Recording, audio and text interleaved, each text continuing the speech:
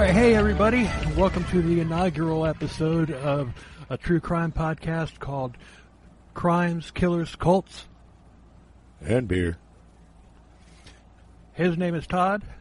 And his name is Bill. And we're going to hopefully win you over, and we'll be doing episodes for you for a long time. Absolutely. Yes. First off, a little bit about us. We're both heavy metal musicians, and we've been in bands before back years ago and everything. I'm not in a band currently, but Todd is, and we'll tell you more about that later. I also did an online radio show for 3 years, and it was pretty successful. So this ain't my first rodeo with things like this. And we started another podcast. It's called Bill and Todd's Excellent Digression, and it's a comedic podcast about doing TV show and movie reviews and whatnot. It's a funny look at them, and so far we've got 10 episodes in, and you can find that one on Spotify or at all the platforms. And we hope you'll check that one out too. Yes, please, by all means. Yeah, we had fun doing them, and we hope we have fun doing this too. And you might have noticed something about our title, about a certain beverage that's part of it. Beer. Yes, beer. I mean, you kind of need a beer when you're talking about the lowest forms of human scum ever to walk the planet. Right. So what are you drinking? Today I have a New Belgium. It is Agent 77 IPA by Voodoo Ranger. Nice. Is it good?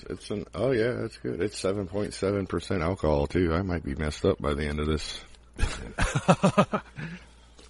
You got nothing on me, man. I'm drinking a pale ale. It's an American, a pale lager, and it was really smooth hops, yeast, and everything. It was brewed really well. I think it's brewed in St. Louis. It's called Bud Light. It's called Bud Light. Nice. Todd's the beer connoisseur. I'm the snob. I had a Bud Light earlier, so it's all good. Yeah, I pretty much only drink one thing, and that's Bud Light. And if it ain't broke, don't fix it mindset. I like trying new things every now and again. Yeah, when it comes to beer, I like my Bud Light. Right on. So nothing wrong with that. Nope. Anyway, today's episode.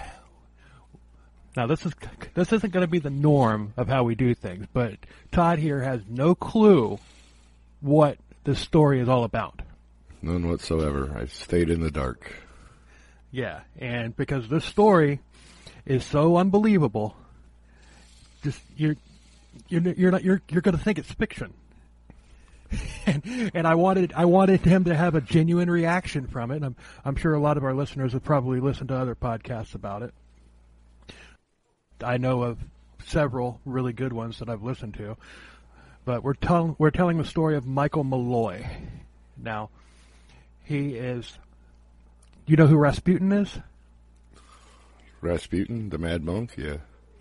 Yeah, and you know how he kind of refused to die? Yeah, according to the legend.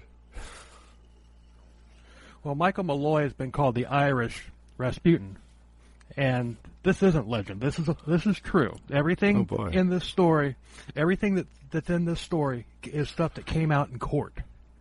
Oh wow! Okay, now you got me interested. So this man did not know how to die. He refused, and it starts off with a cast of seedy characters we're going to introduce before we introduce our unfortunate hero of the story, Michael Malloy. But because there is a cast of characters that happens, that's there, and it's important because you kind of got to know who they are going through the story. So on these podcasts, I have to cite sources. On the House, The Bizarre Killing of Michael Malloy by Simon Reed. I actually had to find that have my library track it down because of the fact that it's out of print and new copies of it are like $100. I read through that, and I found an article on thejournal.ie. There's an article that I found really helpful called Iron Mike Malloy, the Donegal man they tried 9 times to kill. I found that article really helpful. So, and of course I've listened to several podcasts about him, including Morbid and True Crime Kent. Those are the 2 main ones that I listened to. But I didn't really listen to them for sources, for information to put together this timeline. I used the book, I used the article mainly for that. So, first off, we have Tony Marino. Oh, this takes place back in the Depression and during Prohibition. And that's important too. So we have Tony Marino.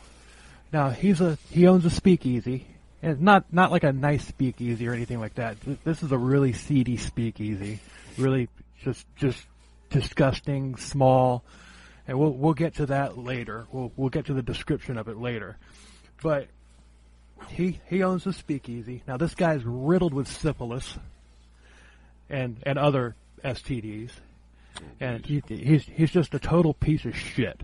Okay, and he's abusive to his wife. He beats the shit out of her constantly.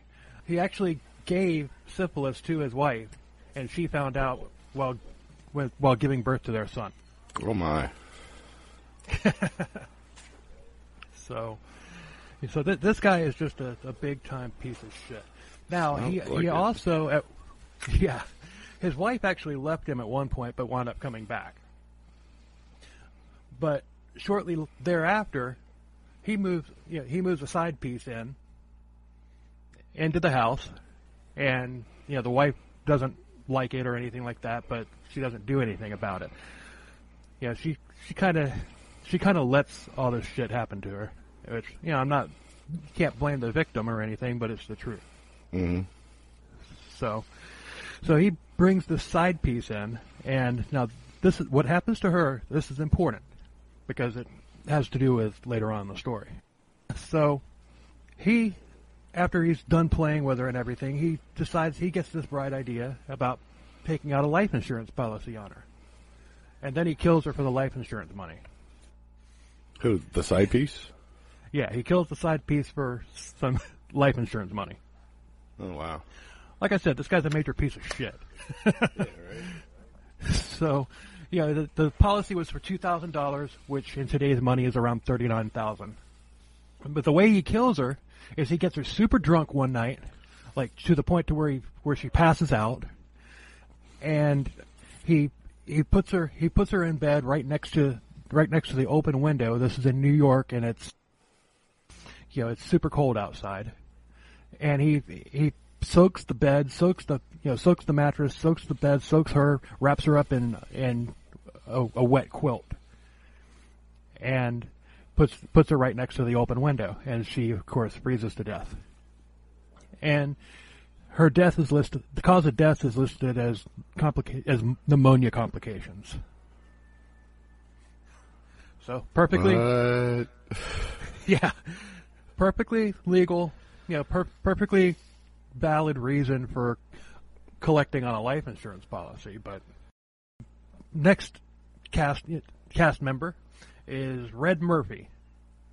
He's a bartender, and he's actually an escaped mental patient. And he's got like a double-digit IQ, not very bright, but he's Tony Marino's bartender at Marino's Speakeasy. So he pays him $1 a day, and he gets to drink for free, and he also lives there at the bar. He literally lives there. There's a old nasty couch in the bar. Now this is a really small bar. Like probably a little bit bigger than my bunker that I'm in here. And that's like 10 by 15 or something like that. 10 by 18. I don't know, but it's not much. It's a small storefront basically. Right. So he sleeps on this nasty ass couch. I'm sure it's I'm sure it's been pissed all over and everything. It's just disgusting. I'm sure. Hey, well, at least he can't be late for work. True. So the next cast member, Frank Pasqua. He's an undertaker. Now, he is actually Michael Malloy's occasional employer, but he's the one that took him to Marino's Speakeasy in the first place. So, of course, as an undertaker, he probably knows many insurance agents, which comes into play later. So I'm just putting that out there because, that's kind of important to the story later. Right on. Next we have Daniel Kreisberg, and he's a fruit seller, and he's just kind of there. I mean, he's a family man. Next we have Tough Tony Bastone. Tough Tony. Yep, Tough Tony Bastone. He's basically a hitman for the mob, and he also provides liquor to a lot of the speakeasies in New York City. Because this is during Prohibition. Yes. We have Hershey Green. He's a cab driver. Oh, and we also have Joseph Maglione, and he's like an underling. He's like an underling of Tough Tony. Gotcha. He's the guy that says, "Want me to get him, boss? Want me to get him, boss?" So, now that we have our cast of characters assembled, let's meet Michael. Michael, like I said, he was working for Frank Pasqua initially, and he became a regular at the bar. He loved to drink. This guy could literally outdrink anybody. And, he was basically homeless, and he didn't have much of a job. I mean, Frank Pasqua would let him sleep at the morgues from time to time. So that's always fun. So he would come in, he would come in and, what little money that he had, I mean, he would go out and do like odd jobs around the city and everything, and whatever money he made, he took it to the speakeasy and drank it. That's all he cared about was drinking. And pretty much the only food that he ate were the free sardine sandwiches that the speakeasy offered. That's all he had. Ew. Yeah. He lived on liquor and sardine sandwiches. Oh. All right. I guess you got to do what you got to do, I suppose. Now the bathroom in this tiny little building is like literally right next to the bar, and the only thing separating it is a curtain. There's no door. One of those places. Huh? Said one of those places. Yeah, but if you've got people in there drinking liquor and eating sardine sandwiches, can you imagine what that place must have smelled like because of the bathroom being? Oh. God. This is not a bar that I would light want a to go match, to. will you? For God's sake. I don't think it would help, honestly, because you have a lot of that liquor that you had back in there was moonshine and hooch, basically. Oh yeah. You might get some top shelf liquor that's smuggled into the country, which I mean that happened, but I doubt that Tony's Marino's Speakeasy was able to get their hands on any of the top shelf stuff. Yeah, probably not. No, that was Nucky, the Boardwalk Empire. He got all the good stuff. Yeah, he got all the good shit. That was a good show. I never watched it. I guess I'll have to watch that one now too. Yeah, it's good. I only watched it once, and I don't think I've watched the final season, but it's really good. So Michael, once he would get cut off, once his tab got cut off by Marino, he would start begging people for drinks. I was like, "Hey man, can I get a drink? Come on." I know people like that. Yeah. So Marino decides that he's going to hire Michael as a bartender. And he pays him by free drink. Not unlimited free drinks, but but free drinks, like basically a daily tab, we'll say. Right. And Michael also lives there now. So we've got Red Murphy and Michael, two homeless bums and everything, living in this bar. But anyway, it's during Prohibition, and the speakeasy's not doing very well. So Tony and Frank and Daniel are discussing the bar failing, and they're trying to come up with like some sort of hustle and everything so that they can get more money. And they can't help but notice how sickly Michael looks. He looks like he's literally about to die. So he's probably like 40, 50, mid 40s to mid 50s, somewhere along in that range. Uh-huh. But because he's been drinking all of his life, like nonstop, he's a raging alcoholic. He looks a hell of a lot older than that. So Frank, the Undertaker, he suggests that Tony Marino take a life insurance policy on Michael Malloy, and he would and then kill him, and then he would handle the autopsy. So, what can go wrong, right? Right? Yeah, what could go wrong? You have no clue. I'm assuming by how you wanted me to stay in the dark about this that pretty much everything goes wrong? Pretty much. Just assuming. I have no idea. Like I said, I was a good boy and stayed in the dark.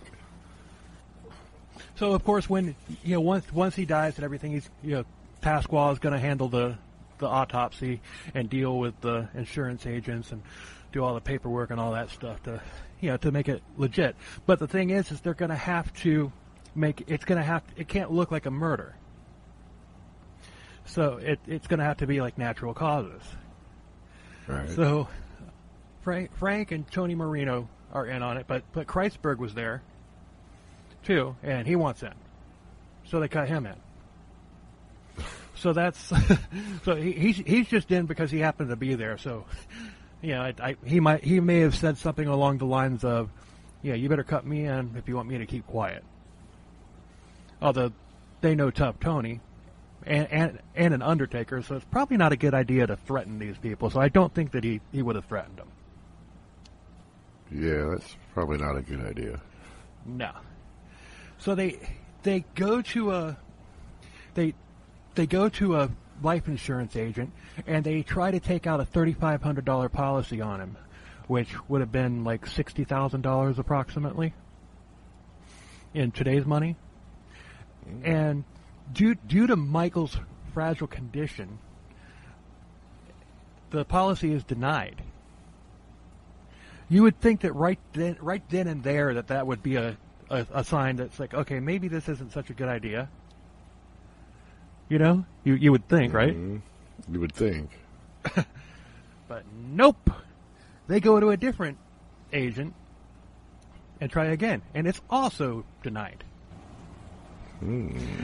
So, once again, okay, if at first you fail, try again. If you fail then too, maybe it's not such a great idea after all. maybe that's the universe trying to tell you something. Right? You'd think, but But nope.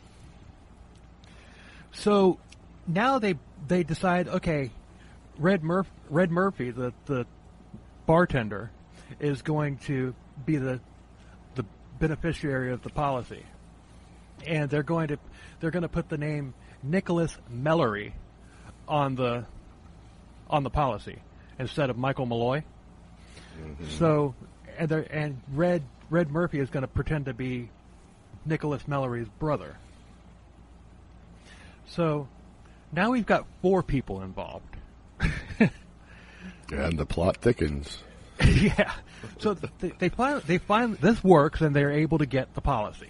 And of course, the people that the policy. This is how bad this thing is. Okay.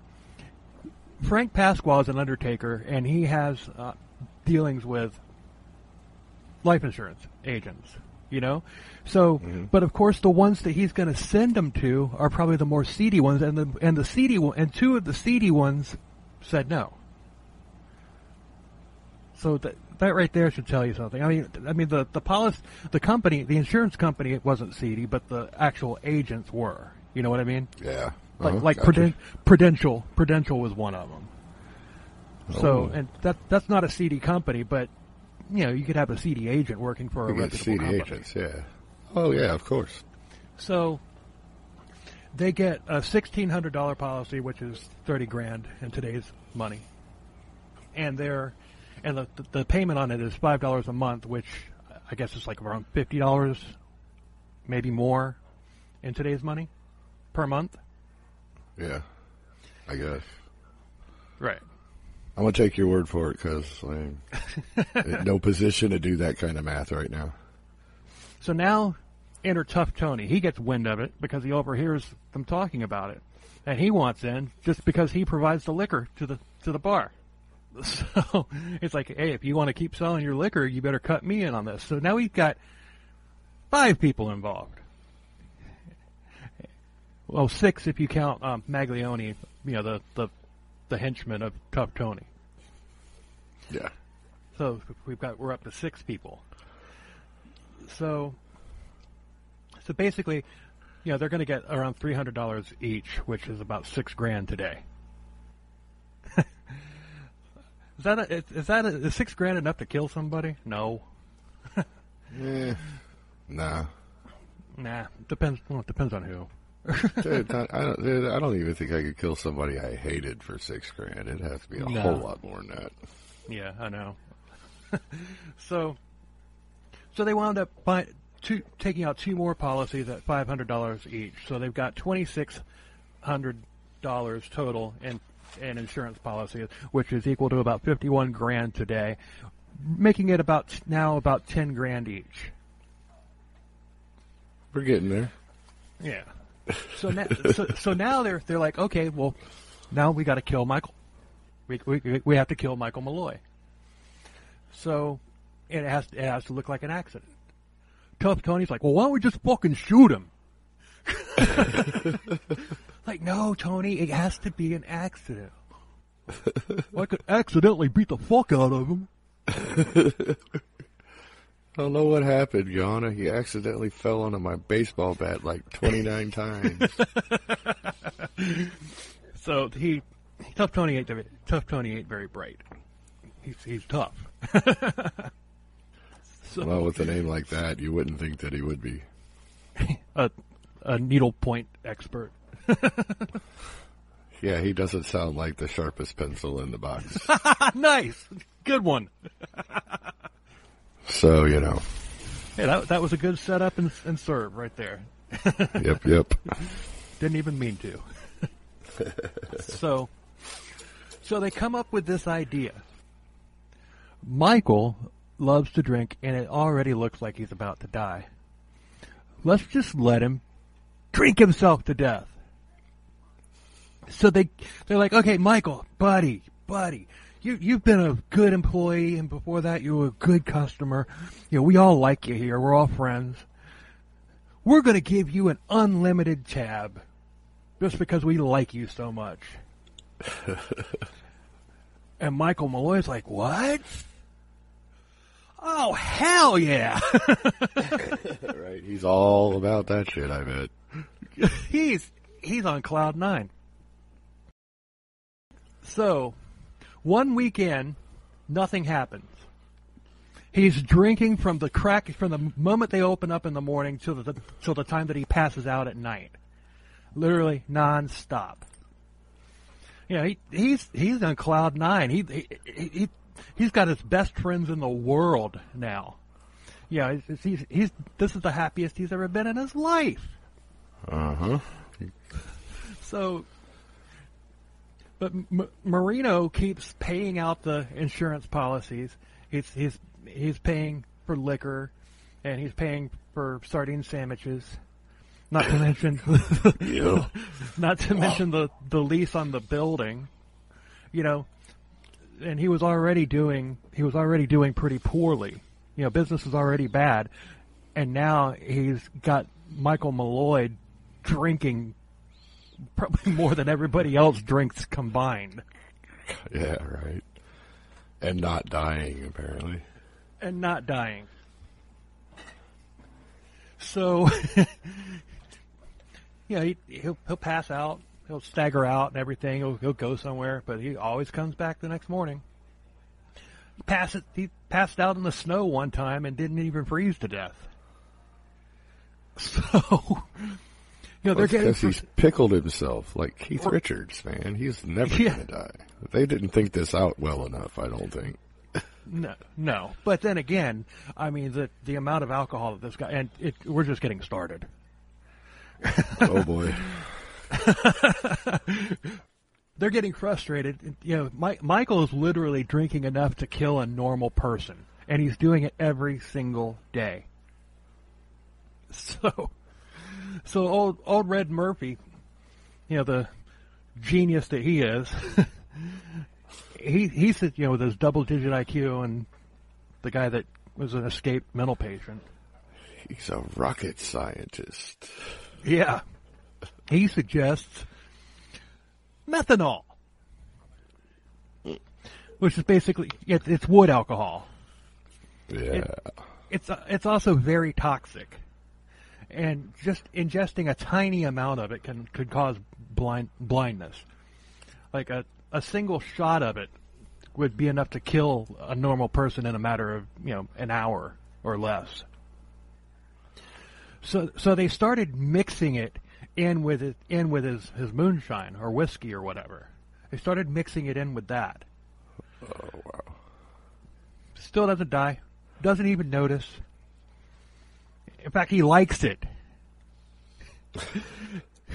He likes it. He's like, wow, this is, I've never had this. What's this new flavor you put in the shine? Oh, boy. So by the end of the night, they're giving him more, in each shot or each drink, they're giving him more methanol than actual whiskey.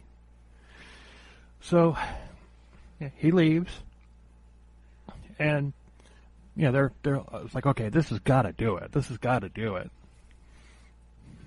The next morning, guess who walks through the door? Our buddy Michael. He's like, hey guys, how you doing? And they're all looking, they've got to be just stunned. They're like, what in the hell? So why ain't you dead? So this guy's got a liver made out of steel, apparently. No shit, dude. His liver's a freaking champion. Olympic champion.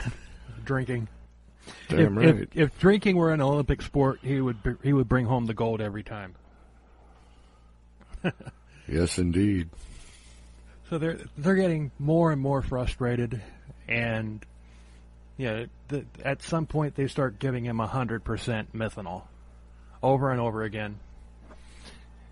One day he drank an entire quart of it. Holy shit! And he doesn't die.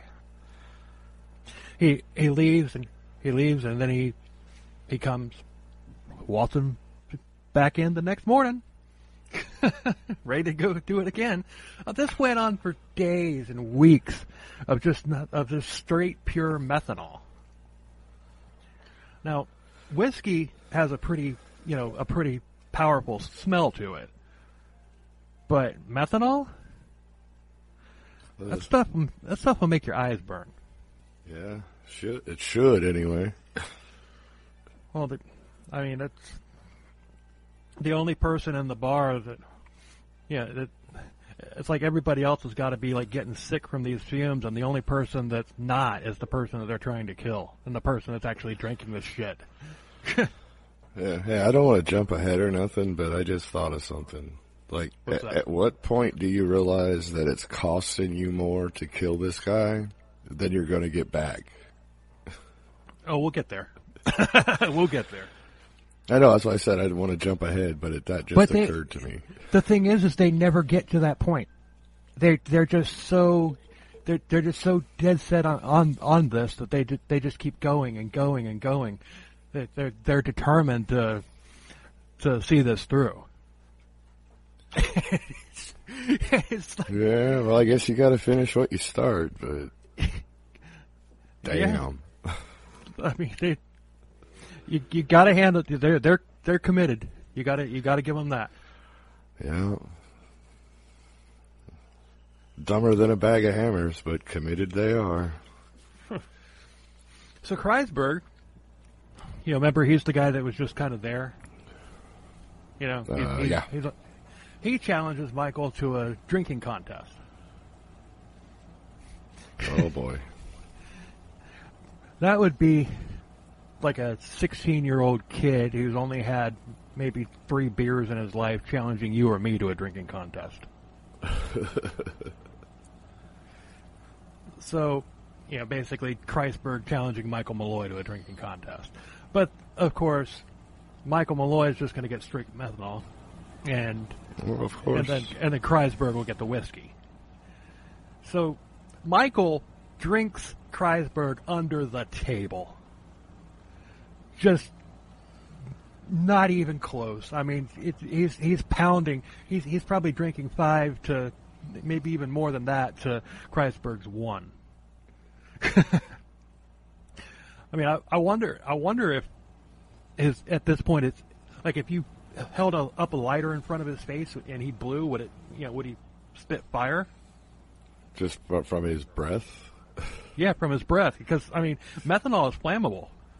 Yeah, it's possible. I would guess. I would assume that it's possible. But yeah, dude, that's fucking crazy. Yeah, this has got to be super expensive to be able to keep up. I mean, not only are you paying Tough Tony for the actual liquor, you're making a hardware store guy's day with all the methanol that you're buying. Right? Jesus, man. So I don't even know how they're managing this shit. I know. So this goes on day after day, week after week. And finally one night, Michael Malloy passed out and fell on the floor. Just bam, landed on the floor. They feel his pulse, and it's really low, and it's slowing down, and he's not really breathing. He's breathing really really slowly. Mm-hmm. So they think he's dead. He finally did. This is it. He's gonna die any minute now. Yeah, they're talking we about finally got him. They finally got him. They think that they're talking about what they're gonna do with their money and all that stuff, and they're like, okay, well, they're Pasquale's there, and he's like, okay, well, this is the next step we have to do, and blah blah blah blah blah. All of a sudden, Michael Malloy on the floor starts snoring. Oh Jesus! He just fell asleep. He's just passed out drunk. Yeah, he starts snoring.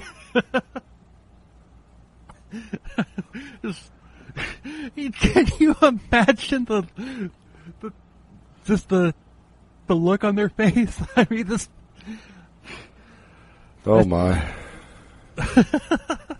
One of the lines in my song, in the chorus, the song's called "The Death of Michael Malloy," and one of the lines in the chorus is "Superhuman Distillery." Hell yeah! I came up with that term. That wasn't something that I found anywhere. I came up with that, and I wrote it into my song. But still, yeah, that's awesome. True. Superhuman Distillery. Damn, man, I can't believe this guy is still fucking kicking. Oh, that's crazy. He's my hero. I love the guy, and all reports say that he was a super nice guy. Even that drunk. Even while drunk, he just he would sit there. He'd be your best friend. He's a highly functional alcoholic, man. That's for sure. Yeah, and he's apparently very trusting. Too trusting. Well, yeah, since all of his friends are trying to kill him.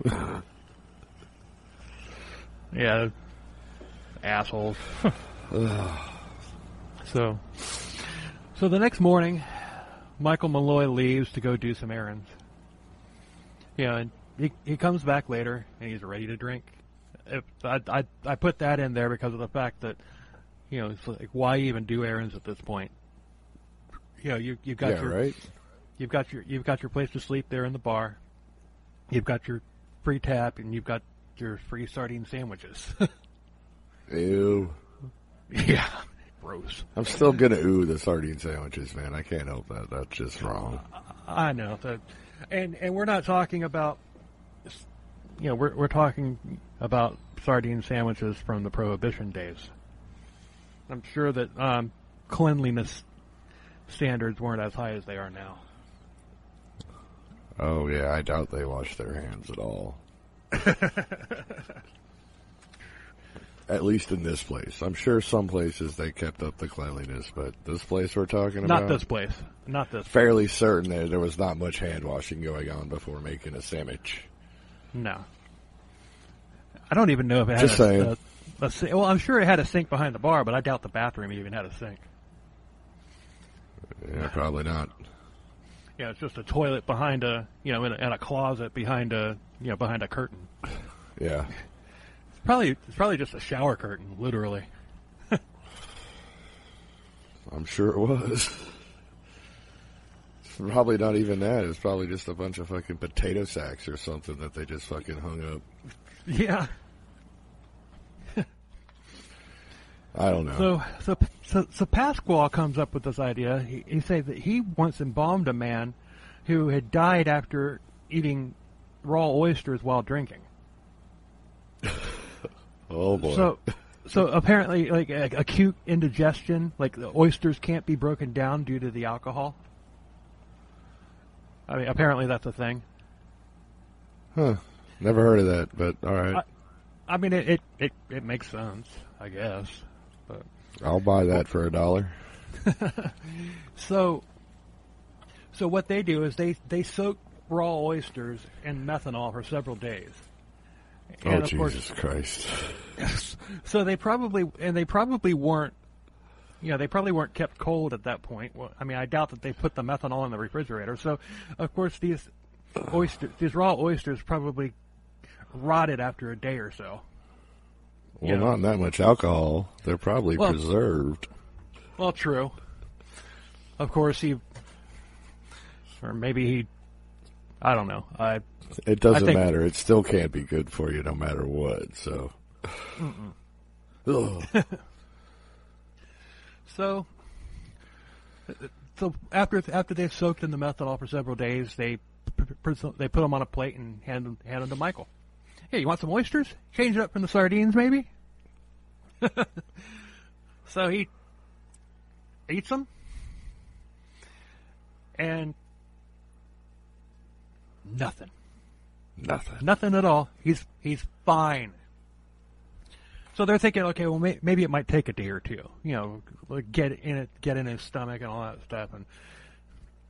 But so a day or two later, Marino asks how he's feeling. Michael Malloy says, I've never felt better. Oh my God, man. They all got to be sitting there like, why won't you die? Why can't I kill you? And they got to do it with a fake smile on their face the entire time. Oh, Jesus, man. Oh, and it's kind of funny because you're like, why won't you die? Yeah, that's in my song too. It's like, why won't he die? He's not a man. A demon sent to foil our plan. Desperation rising, taunting the monster. I crack a fake smile. Have another. Yeah. Yeah, it's a really good song. He's not human. He's like a piece of iron. He's had several different nicknames, including, like I said, the Irish Rasputin, Mike the Durable. Mike the Durable. I love that. Yeah. The unkillable Michael Malloy. There were several more. Mike the Durable. I love that, dude. I love that. And even Iron Mike. Yeah, Iron Mike. But we already know there's an Iron Mike. That's what they called Tyson. So. Right. before he before he turned crazy and bit fucking what's his name's ear off. Yeah. But Michael Malloy had the name first. I'm sure, but everybody knows Mike Tyson better than this guy. Right. So. Well, it's a shame. It's a shame that I can't believe that there's not been a dark comedy movie made about this story. I know, right? I'm loving it so far. I mean, this story is incredible. And somebody needs to make a movie out this. Yeah, there needs to be a movie made about this story. But it's just too unbelievable. I mean, it's a story that's literally packaged up just for Hollywood. It writes itself. It writes itself. I mean, dude, you don't even have to write a script. Just go, this is what happened. Now act. Yeah. Yeah.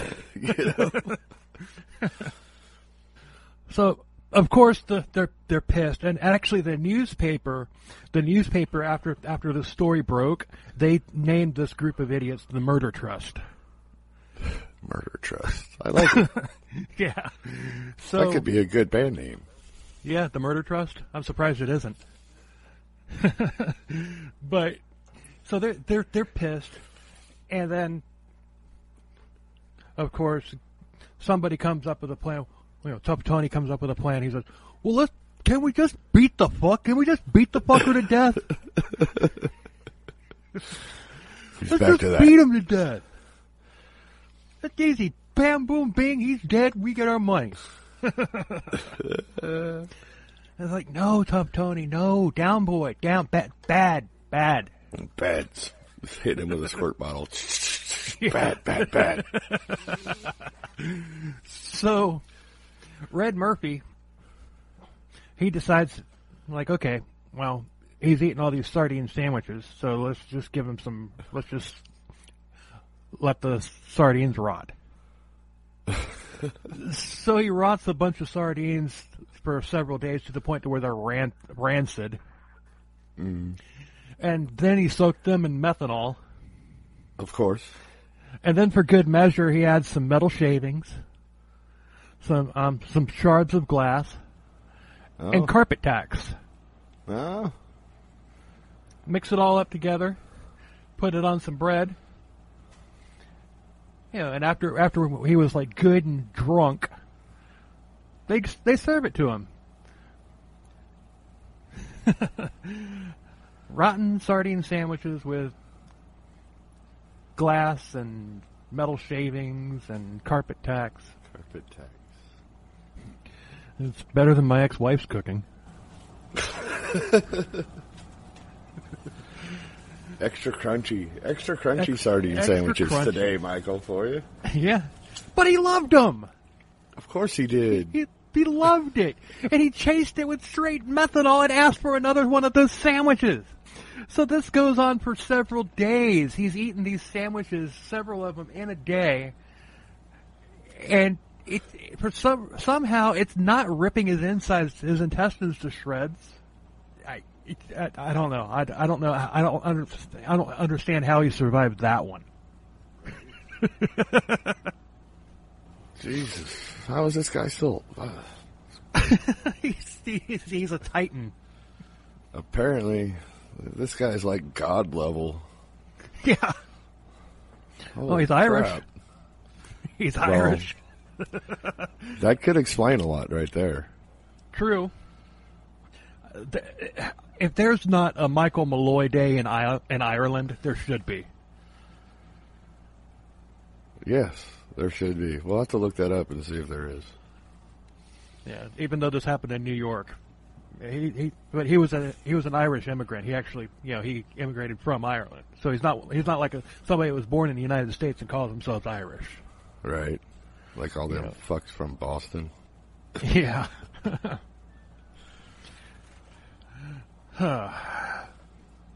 So, all of a sudden, Tony Marino remembers his side piece and how he killed her. Now, in case you're wondering why he didn't think of that before, remember his brain is riddled with syphilis. Yeah. Yeah, he's. at this rate, he's probably going to die of syphilis before Michael Malloy dies. No shit. So at this point, it's January in New York City, so it's cold. Yeah, once he comes up with this, lets everybody in on the story. It's like, well, why the hell didn't we do it in the first place? Well, right.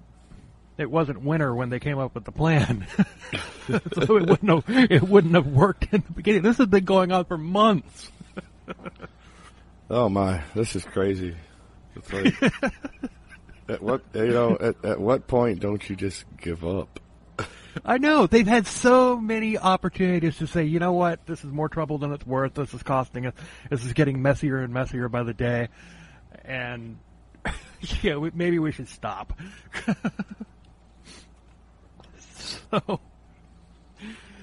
So Michael comes in, and they get him schnockered. They need him to pass out. So he finally passes out. So they pull him, they load him into a car, and they take him to a park bench at a park, and they unbutton his shirt. They drench him with 5 gallons of ice water. The temperatures are in the teens to low 20s, and it's snowing. So they show up the next morning. They're thinking, "Oh my God, yeah, I think there's no way he's got to be frozen solid by now. He's dead. We're done." All of a sudden,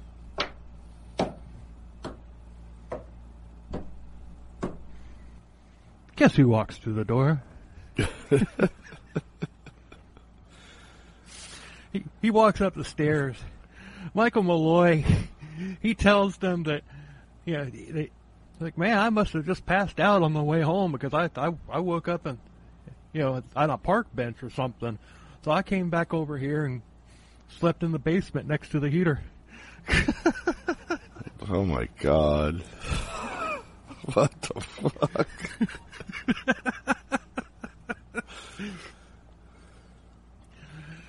So now it's time for another plan. Now keep in mind, as they're coming up with the plan, he's still drinking from the time that he wakes up until the time that he goes to bed, and it's mostly methanol that he's drinking. And they're probably still feeding him rotten sardine sandwiches and with broken glass and metal and tax, and so they're probably still doing all of that stuff. The information doesn't say, but he's got to eat, otherwise he would starve to death. Well, there's a plan. Yeah, like, okay, no more sardines. You're cut off.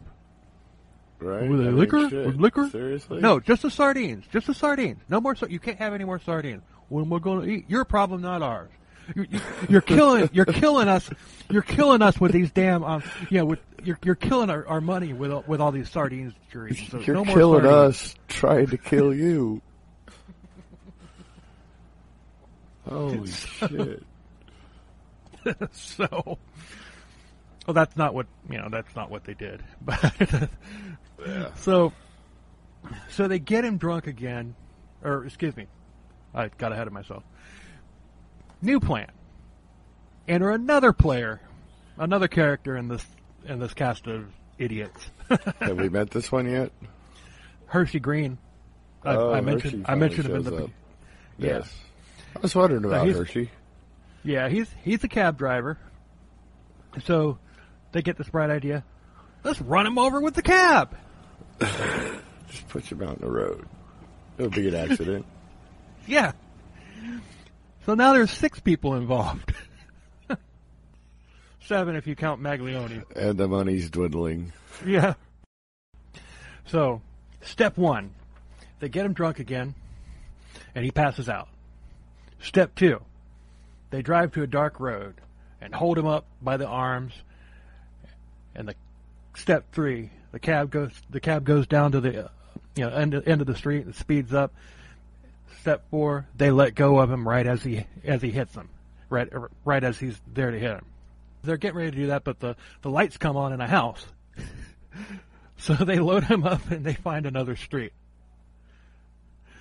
So they get him up, and this time it's working. But even passed out, Michael's body pushes him out of subconsciously pushes himself out of the line of sight of the vehicle. Oh my God! Like they let him go, and his body just kind of, just instinctively jerked him out of the way. He knocked himself out of the way. Wow. So this happened several times, and finally they hit him. They launched him up into the air, and he landed in a ditch. Another car comes into view, so they have to leave Michael behind, because they don't want to be seen. They don't want to be seen loading what's presumably a dead body into a car. All right. So Michael Malloy doesn't show up the next morning. So they go to the spot where he landed in the ditch, and he's gone. They're like, what the hell? So days go by. They're looking at the newspapers for stories of a hit and run accident or anything like that, and he hasn't turned up. He hasn't. He's gone. So they're thinking maybe he wasn't dead and he crawled off somewhere, and now he's just rotting somewhere underneath the snow. Right. So they come up with a new plan. You want to take a guess what this new plan is? I bet it's not trying to starve him to death. Nope. Keep in mind, they don't know where he is at the moment. Oh, God. I don't know. This story's so friggin' crazy, dude. I can't even hazard a guess. Because, I could probably guess the most insane thing that they would try to do, and it's going to be more insane than that. Okay, come up with the most insane thing that you can think of. Okay, so what's their new plan? Well, they can't drink him to death. They can't eat him to death. Well, they don't know where he is. But they don't know where he is. So what, are they just going to call him missing and have him declared dead? No. And that's not even insane. That's what normal people would do. Well, normal people wouldn't be trying to kill somebody for life insurance. Oh God, what could they? I have no idea, dude. I'm at a complete loss. I have no friggin' clue where this is gonna go. Okay, the new plan. And I love it. This needs to be a movie. So the new plan. You know what's funny? Hey, I looked up something, dude. There is a movie called Murder Trust that's basically about this story. It's like a 14-minute short movie. Yeah, but there needs to be like a Hollywood 2 hour, 2.5 hour there movie. Needs to be a whole, there needs or to be a maybe even movie, a mini series. But I can't find out where you can watch it. But I did just do a little. I looked up because remember we said that the Murder Trust would be a cool band name, so I looked that up to see if there was a band already called that. And guess what shows up? This movie on IMDb, and I'm like, well, okay, they did make a movie out of it, kind of. Huh. Well, maybe it's on YouTube. I don't know. But anyway, back to the story. Anyway. So this is not the Drag Ocean channel. No. The new plan is to find someone who looks like Michael Malloy, kill him, and pass him off as Michael Malloy, along with the fake Nicholas Mallory ID. So now they're killing 2 people. Well, they got to be getting desperate by now. Yeah. Well, oh no, we'll just find somebody that looks like him. But kill that guy. Yeah, but the thing about this is this happened in New York, okay? And people in New York like to make fun of the people in the South, like, all right, we're gonna kill that dude. We're gonna string him up and we're gonna beat him like a pinata, and then we're gonna serve his guts to his mama. The South gets all sorts of ridicule like that. But these idiots are in New York, and this is something that you could yeah, especially this part about them finding somebody that looks like Malloy and killing him. That's something that, that a Northerner would make fun of a inbred Southerner and accuse him of, say that he was doing. So they find this doppelganger, a man named Patrick Murray. He's also homeless, of course. So they offer him work, and they take him over to the speakeasy and they get him schnockered too. Why not just feed him some methanol? It's probably easier for him, right? Yeah, right. Yeah, why not just feed him some methanol? It would have killed him right then and there. I mean, it says it might look kind of like Michael Malloy, but it's not Michael Malloy. This guy doesn't. There's no way this guy has Michael Malloy's drinking tolerance. Right. Well, but who knows, dude? They're probably fucking freaked out. Like, this guy won't fucking die. Maybe this shit is all bullshit. Yeah, it could be. They're like, dude, let's just fucking whack this dude and get it over with. So they do the hit and run procedure again. They do it to Murray. Yeah, they take him out and do the same thing. Although there's a witness. Somebody takes the license plate number of the car, and Murray survives. He's in the hospital for like 2 months. Jesus, these guys, they just can't get nothing right. Another new plan. They come up with another brilliant plan.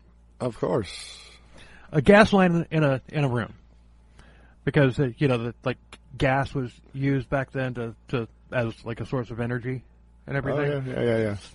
So a lot of buildings had gas lines, instead of like electrical outlets. Yeah. So. Oh, yeah. So they're going to find another doppelganger and poison him with the gas. Another one? Another one.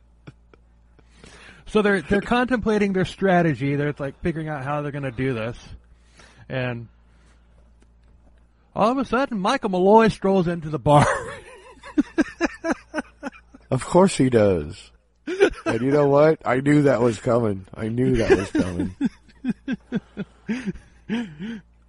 Oh my God. You know what the first thing that he says is? I'm sure dying for a drink. I sure could have a drink, man. Yeah, of course. Are you feeling the pinch of the Great Depression? Can't find a place to get a nice stiff drink because the man says you can't? Well, come on down to Tony Marino's Speakeasy. We're all friends here, aren't we?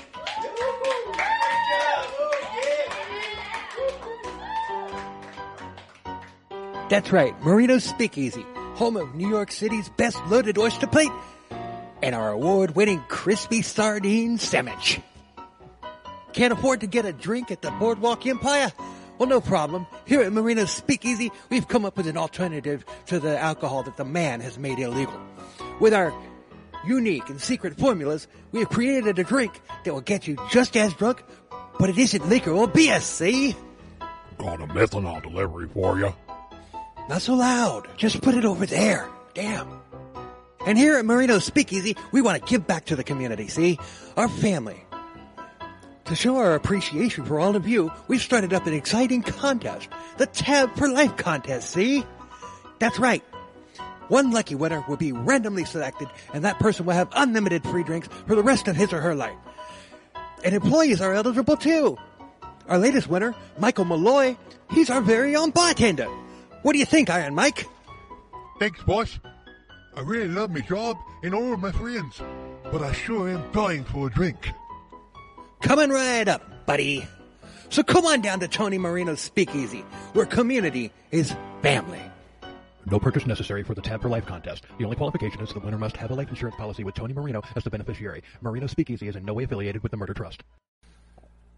I mean, shit, if I was still alive after all that crap, that's the first thing I'd want. He was bandaged and bruised. So they instantly just started pouring him methanol. Because that's worked so far. Yeah, right. So he says that he was hit by a speeding car. He's like, I must have been hit by a speeding car, I reckon. Must have left the bar and stumbled into the street. I ended up at the hospital. I ended up at the hospital, and they treated me. He had several broken bones and a concussion. He's like, but I sure was thirsty the entire time. He's like, I'm so glad to be back here with my buddies. Aww. I want to have a drink with sweet. Michael Malloy. I want to have a drink with Michael Malloy. Right? I really do. I'm not going to challenge him to a drinking contest. Shit, no. but I want to have a drink with him. Yeah, dude. He seemed like a really, really sweet guy, and from all accounts, he was. He was. Well, like I everybody said before, raise him up. Raise him up. Yep. I know you're drinking too. Raise him up. Here's to Michael Malloy. Clink. Cheers. To Michael. Anyway, to Michael. So they find a room in a hotel, or like a little apartment building or whatever, like a short-term apartment building. Mm-hmm. It was a mile from the bar, and they rent it under the name Joseph Malloy. Supposedly Nicholas Mallory's brother. Oh, okay. So they've got to get him to that room. So old Tough Tony decides he's going to challenge Michael Malloy to a drinking contest. Whiskey versus methanol, of course. Well, yeah. So they drag him up to the room. They drag him upstairs, and at that time, it was reported that the lady that owned the apartment building, they said, they're like, okay, this is my brother Nicholas Malloy, and he's really drunk. He needs to sleep it off. And she reported later that he was actually he was actually frothing at the mouth at that point. So it's like, okay, he's dodged a shit ton of bullets and everything, but it's starting to catch up with him. It seems like if he's frothing at the mouth, that's never good, Yeah. But regardless, they drag him up to the room. They drag him upstairs and get him on the bed. They pull the gas line over to his mouth, and they cover his face with a towel. And unfortunately, this time Michael Malloy does die. Oh. Sorry to say it. Our hero, they finally killed him. They finally succeeded.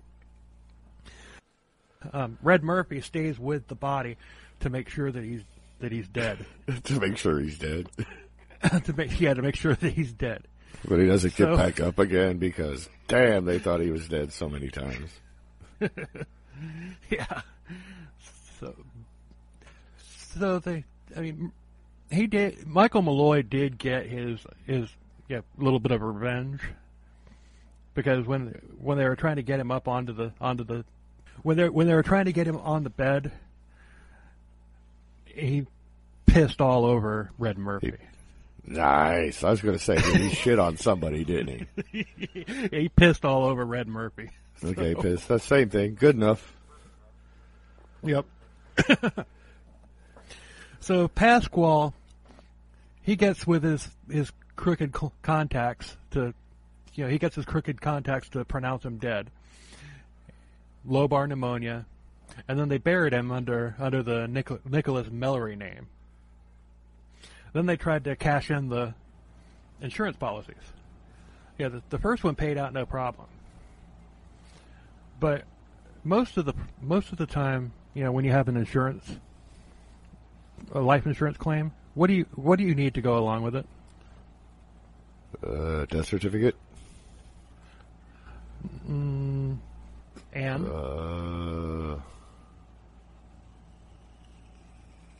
don't know. A body. Oh, a body. Well, don't they have like the crooked coroner and everything? They could just say, yeah, I saw the body, sign off on it. No, but this insurance company wouldn't do it. They wanted to see a body. The insurance company needed to see the body. Right. But these idiots had already buried Michael Malloy. Oh, please tell me they're just not going to go dig him up and go, here's the body. They're going to try to kill somebody else, aren't they? No. But an insurance investigator, an insurance adjuster, he starts looking into the case very meticulously.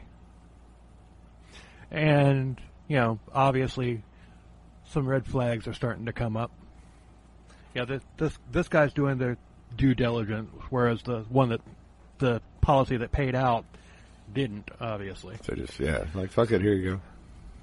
So the investigator orders Michael Malloy to be exhumed and an autopsy done by one of their people.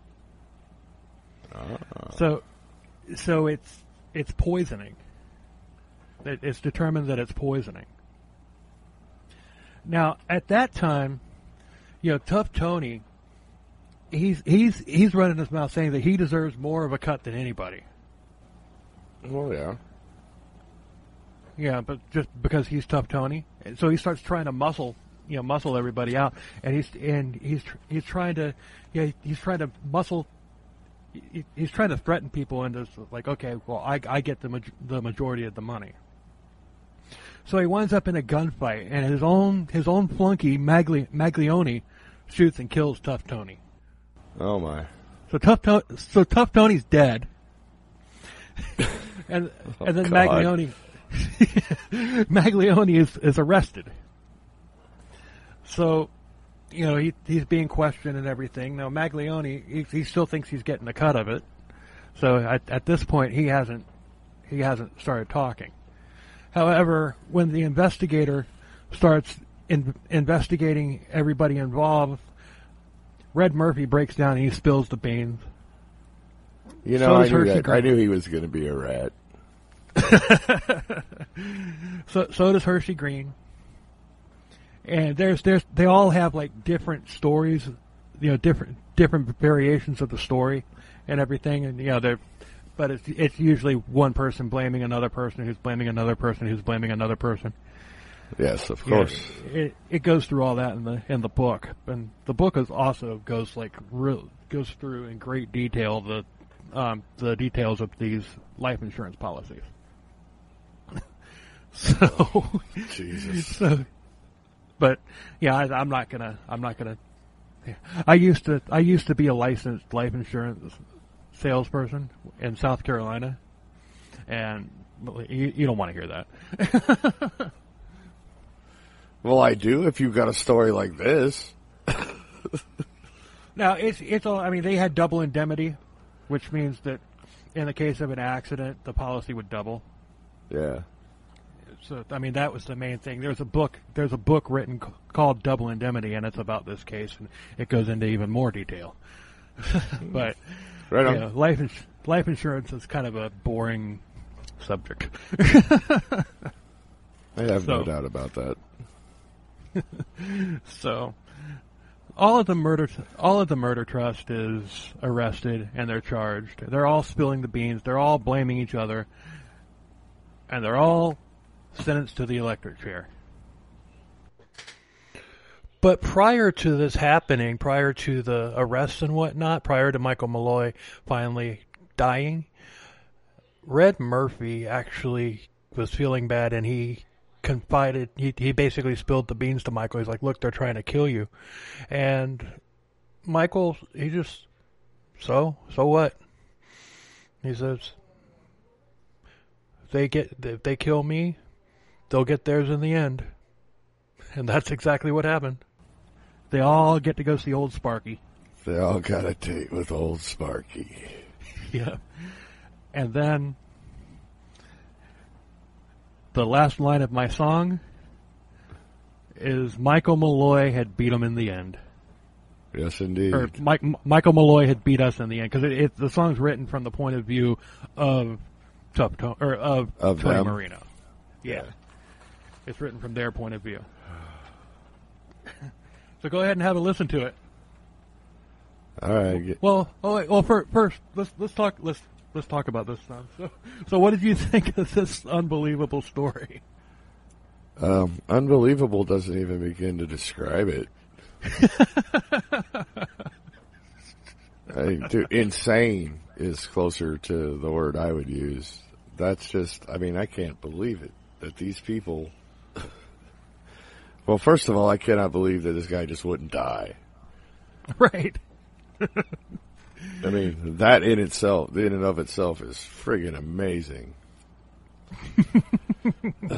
Dude, the amount of shit that they fed this guy and he didn't die, let alone running him over with a car. Fuck, dude. Yeah. I bet you were thinking that after the gas line, I bet you were thinking like a few minutes later I was going to say, and Michael Malloy came strolling back through the door. You know, it wouldn't have surprised me. It would not have surprised me if that's what the story had kept going, to be honest with you. This guy just did not want to, dude, I don't know. I guess he just wasn't ready to die. No. And no matter what. Rasputin, like you said, it was legend. It may or may not have happened. This did happen. Yeah. I mean, you know, yeah, the story of Rasputin it's been so glamorized in movies where he was poisoned, shot, stabbed, drowned, hung, and all, whatever. Right. But you know, it may or may not have happened. It may or may not have happened because, you know, I mean, like, you know, that happened so long ago. I mean, like, dude, at least in the 30s and the Depression. I mean, yeah, that stuff we can verify. Rasputin was what, like the 1800s? No, it was around World War One. It was not Rasputin that early? I mean, that I thought it was older than that. Okay, that could be my bad. No, it was around World War One. In fact, the last Russian Tsar, was executed in World War One, and that was the one whose wife that he was banging and all that. Okay, so Rasputin was in the early 1900s then. Okay. Right. So this happened, what, 15, 20 years later? Yeah. So, I don't know. Maybe Michael Malloy was the reincarnation of Rasputin. How about that? Maybe. There's a theory. There's a theory. No, I'd like to think that Michael Malloy is Rasputin was a shithead. A con man. Maybe. But, Michael Malloy was just a good dude that... He was just a guy, yeah. Yeah, just a guy that happened to have a really bad drinking problem. And... and apparently an all-star fucking liver. All-star liver, all-star intestine and stomach lining. Yeah, right? This guy is fucking indestructible. I do like Mike the Durable. I think that's a great fucking name. Yeah. Actually, you know what? That would be a good band name as well. Yeah, because he was definitely durable. Yeah. But no, dude, I love that. That was a great story. I'm glad I stayed in the dark about it and got to hear it for the first time right here. That was amazing. And it didn't go as long as I thought that it would. Well, dude, this isn't the other podcast. We didn't digress as much. We only did a little bit. Right. But we're at almost an hour and a half. Oh, shit, we are. Look at that. Didn't even notice. Didn't even seem like it. No. I thought we were going to be well over 2 hours on this one. Yeah, dude, I like that story. That was great. I want to actually, I mean, I know you told the story really well, and I enjoyed it, but it's like now I want to go and read more about it. Yeah, I mean, I don't blame you.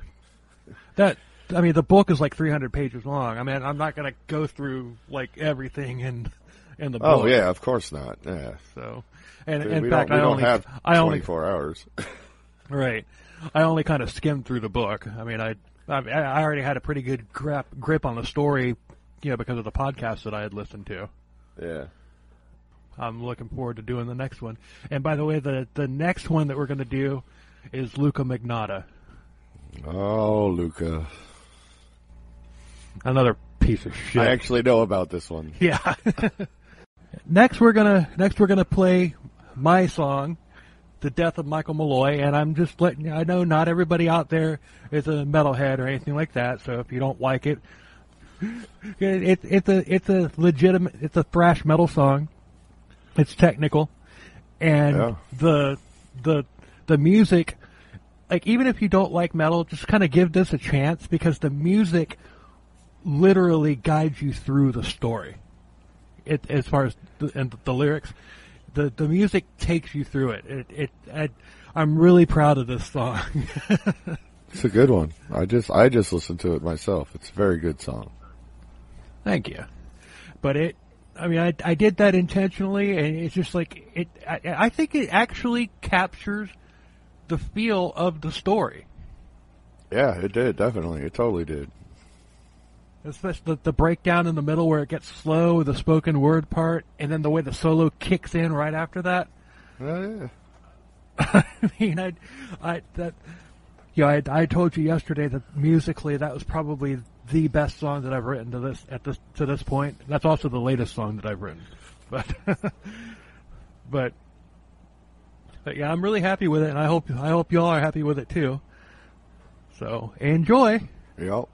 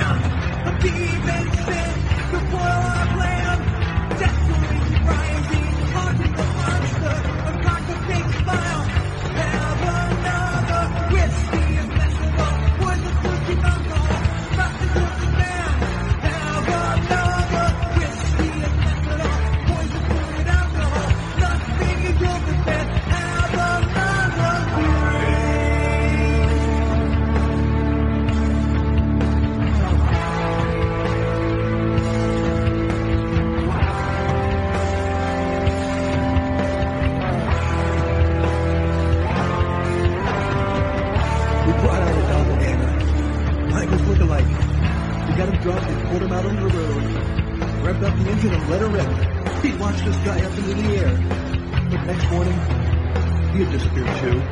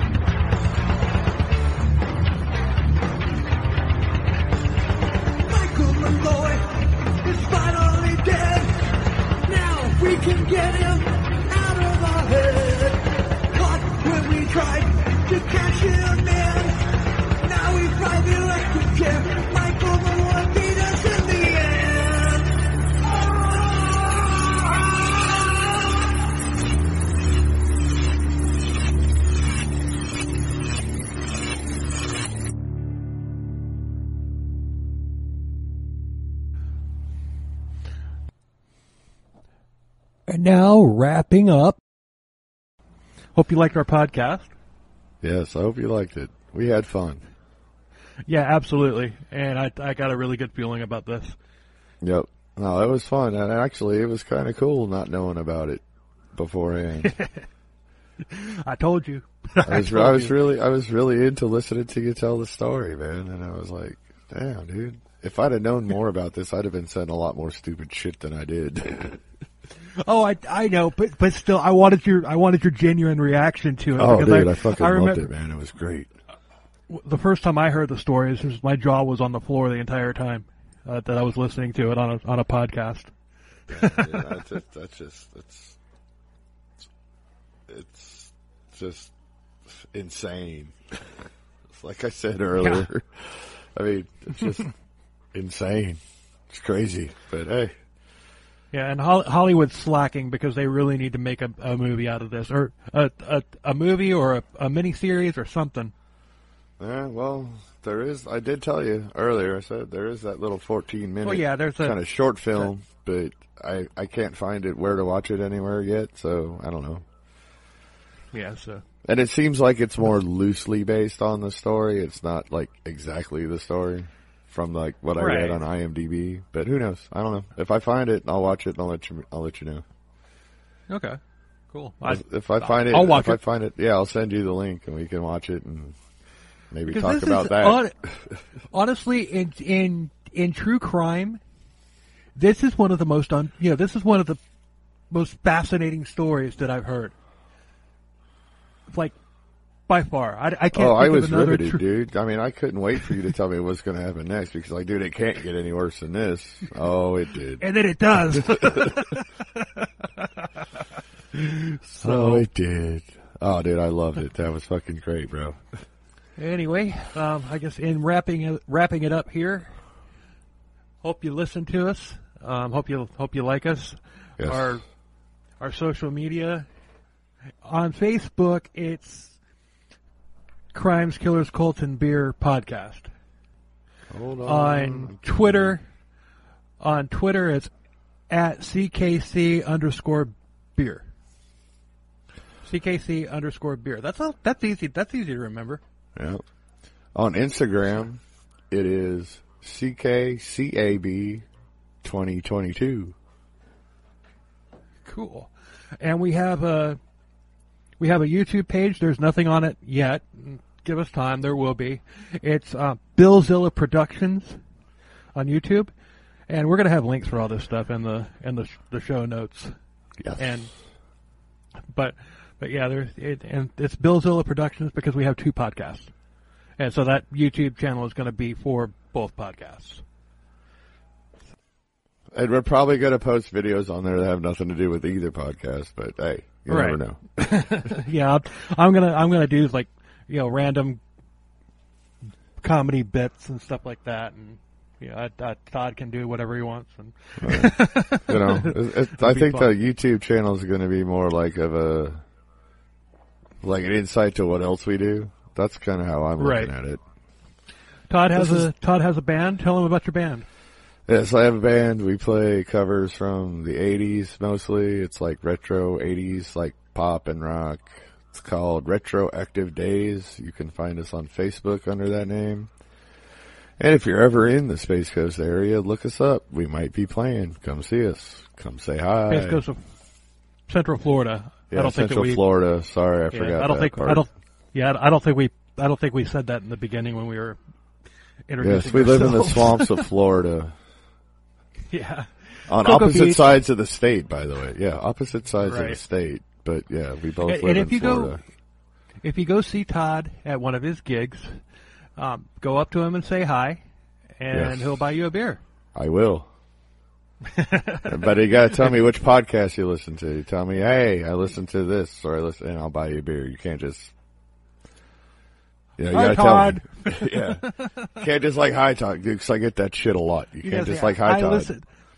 I listen to either Bill and Todd's Excellent Digression or Crimes, Killers, Cults, and Beer. Yes, and I'll buy you a beer. I'll buy you whatever you're drinking. Right. It doesn't have to be a beer. If you don't drink beer, I'll buy you a glass of wine. Whatever. And this doesn't go out to Todd's friends either.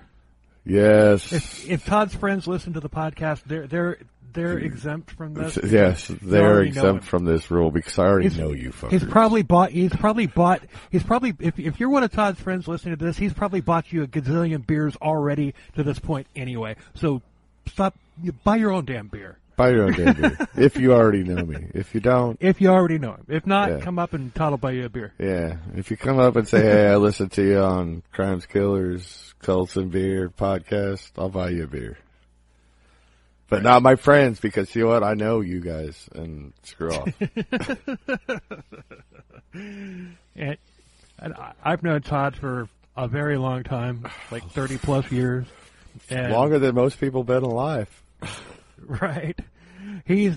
Todd has bought me many a beer, and I bought him many a beer. And vice versa, yes, definitely. Yes, so it doesn't even apply to me. Yeah. So, although anyway, if Bill showed up to one of my shows, I'd still buy him a beer because he drove all the way across the fucking state to come see me play. So. Yeah. He lives in Cocoa Beach area. I live in Tampa area. Yep. Exact opposite sides of the state. Yep. Jump on I-4. Right. You'll get there in a day or two. I-4 traffic. Yeah, with I-4 traffic, no shit. You have better luck going down to 60 and then coming back up. Yeah. So, anyway, we're going to wrap this up. Thank you for listening. We mean that from the bottom of our heart, and we hope you keep listening. And we'll see you the next episode. Later.